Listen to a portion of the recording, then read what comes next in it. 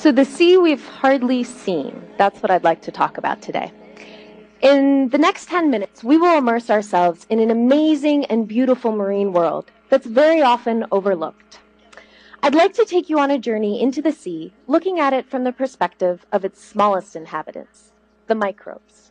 My goal is that after this short journey, you'll share my amazement at how deeply connected our lives are to these microscopic creatures, and also perhaps my concern that these relationships are often neglected when it comes to making decisions and policies about our oceans. When you look out on a clear blue ocean, you're actually gazing at a microbial soup full of vibrant life. What you see here are marine bacteria buzzing about and exploring other members of the marine food web. To emphasize how small this world really is, I've added a white line to most of my slides that shows you the thickness of a single strand of human hair.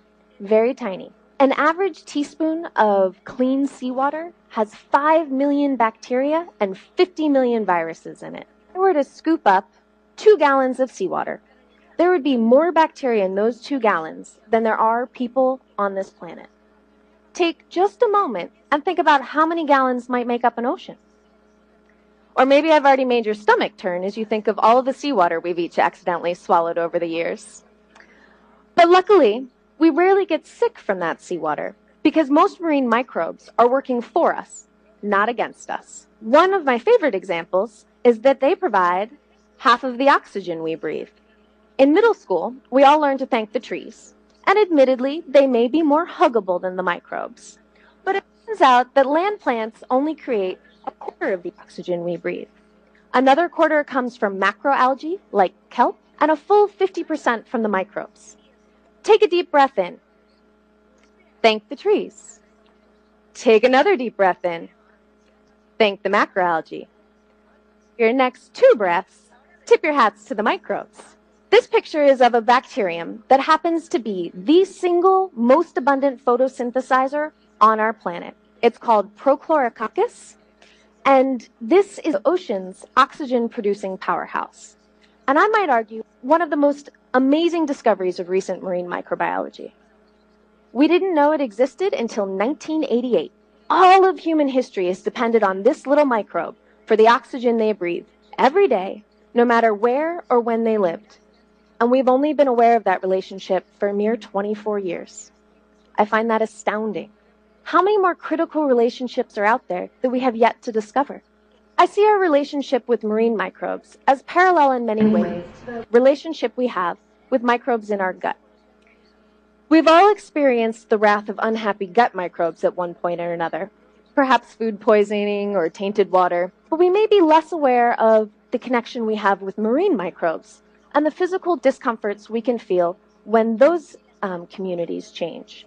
As an extreme example, the disease cholera is caused by a bacterium that thrives in the ocean. So, while most marine microbes are indeed helping us, there do remain plenty that are not. Our relationship with the ocean, much like our gut, is dependent on the right balance of microbes.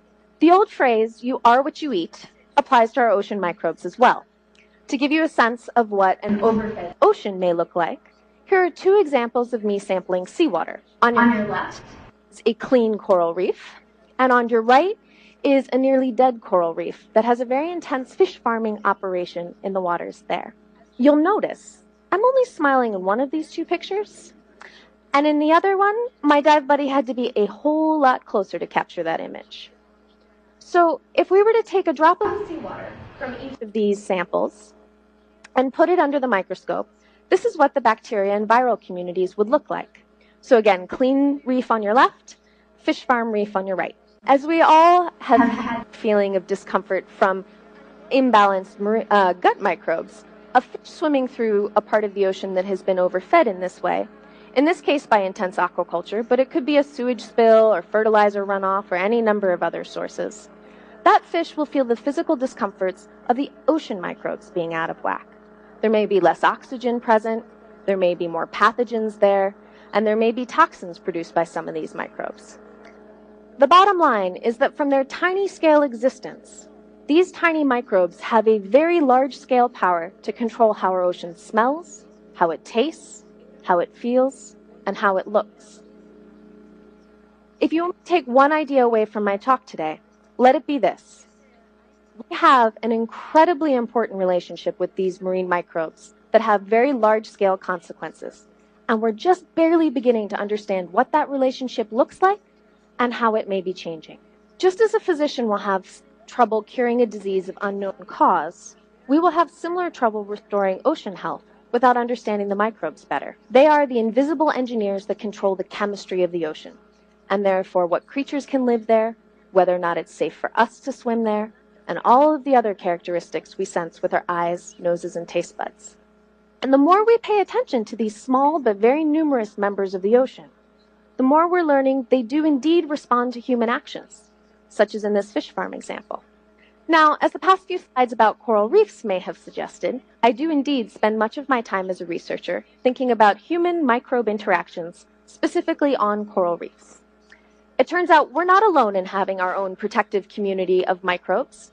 Corals, along with most other organisms on this planet, have their own protective communities as well. However, rather than keeping theirs on the inside, as we do in our gut, they keep theirs on the outside to protect them from their surroundings. So what you're seeing here is a three-dimensional image of a live spot on a living coral with all of its living bacteria that I took with some exciting technology, a high-speed laser scanning confocal microscope. All of the red circles are the symbiotic algae that live inside the coral tissue, turning sunlight's energy into sugars they both can use. And all of the little blue dots are the protective bacteria. So when I use image analysis software to highlight the outer layer of the coral in white, you can see that there are still some tiny little blue dots above that layer. And those bacteria are sitting in a mucus layer, which is also part of the coral's protective layer. From the bigger perspective, I spend my time thinking about these relationships because too many reefs are going from looking like the picture on your left to the picture on your right. Believe it or not, the picture on your right remains a very popular tourist snorkeling spot on the island of Maui, even though it's lost most of its coral cover over the past decade or so. Corals are getting sick all around the globe at alarming rates, and we really don't know how or why.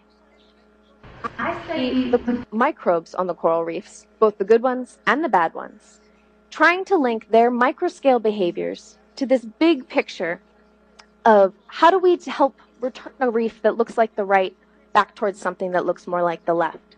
Or how do we stop coral disease from spreading? Just over a year ago, no one had ever seen a view like this. This video is a prime example of making the invisible visible. We're looking at a side view of the same coral as before, where the protective layer meets the seawater. So seawater on your right, coral on your left. It's incredibly exciting to me that we can finally see these bacteria in real life, in real time, at their micro scale, and learn how they interact with the world around them. Ecologists all over the world are used to being able to grab a pair of binoculars and go out and observe what their study creatures do each day.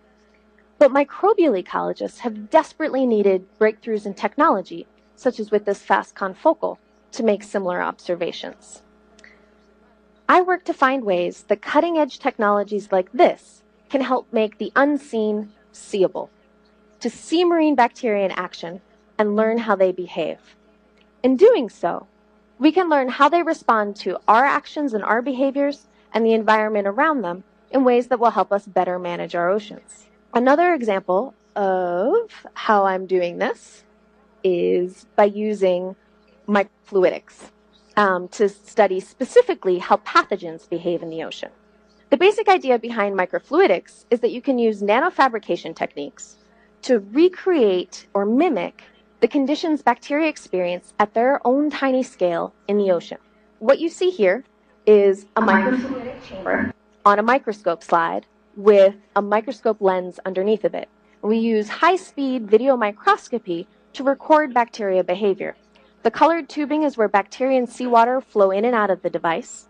And it's using a device like this that I recently discovered a known coral pathogen actually has the ability to sniff around the seawater and hunt for corals.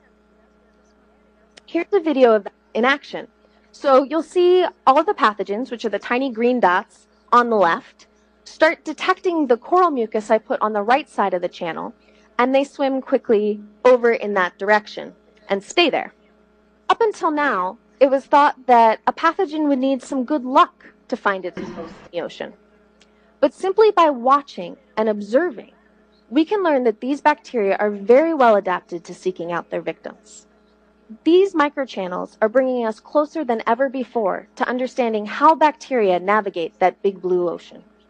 It turns out that this pathogen can even detect the coral mucus when I dilute it 20,000-fold. So these bacteria are very well adapted to hunting down these corals. And I'm currently testing different environmental conditions to see what scenarios make this pathogen more or less capable of hunting corals. By learning more about what triggers the hunt, we should be able to find ways to help slow down or prevent this disease. There's also some evidence that the healthy microbes on the coral can fight off the pathogen if the conditions are right. So, one final image of a coral and its healthy bacteria. I hope you've enjoyed this short journey into our microbial oceans, and that the next time you look out at the sea, you'll take in a deep breath of fresh ocean air and wonder, what else are all of the unseen microbes doing to keep us and our oceans healthy? Thank you.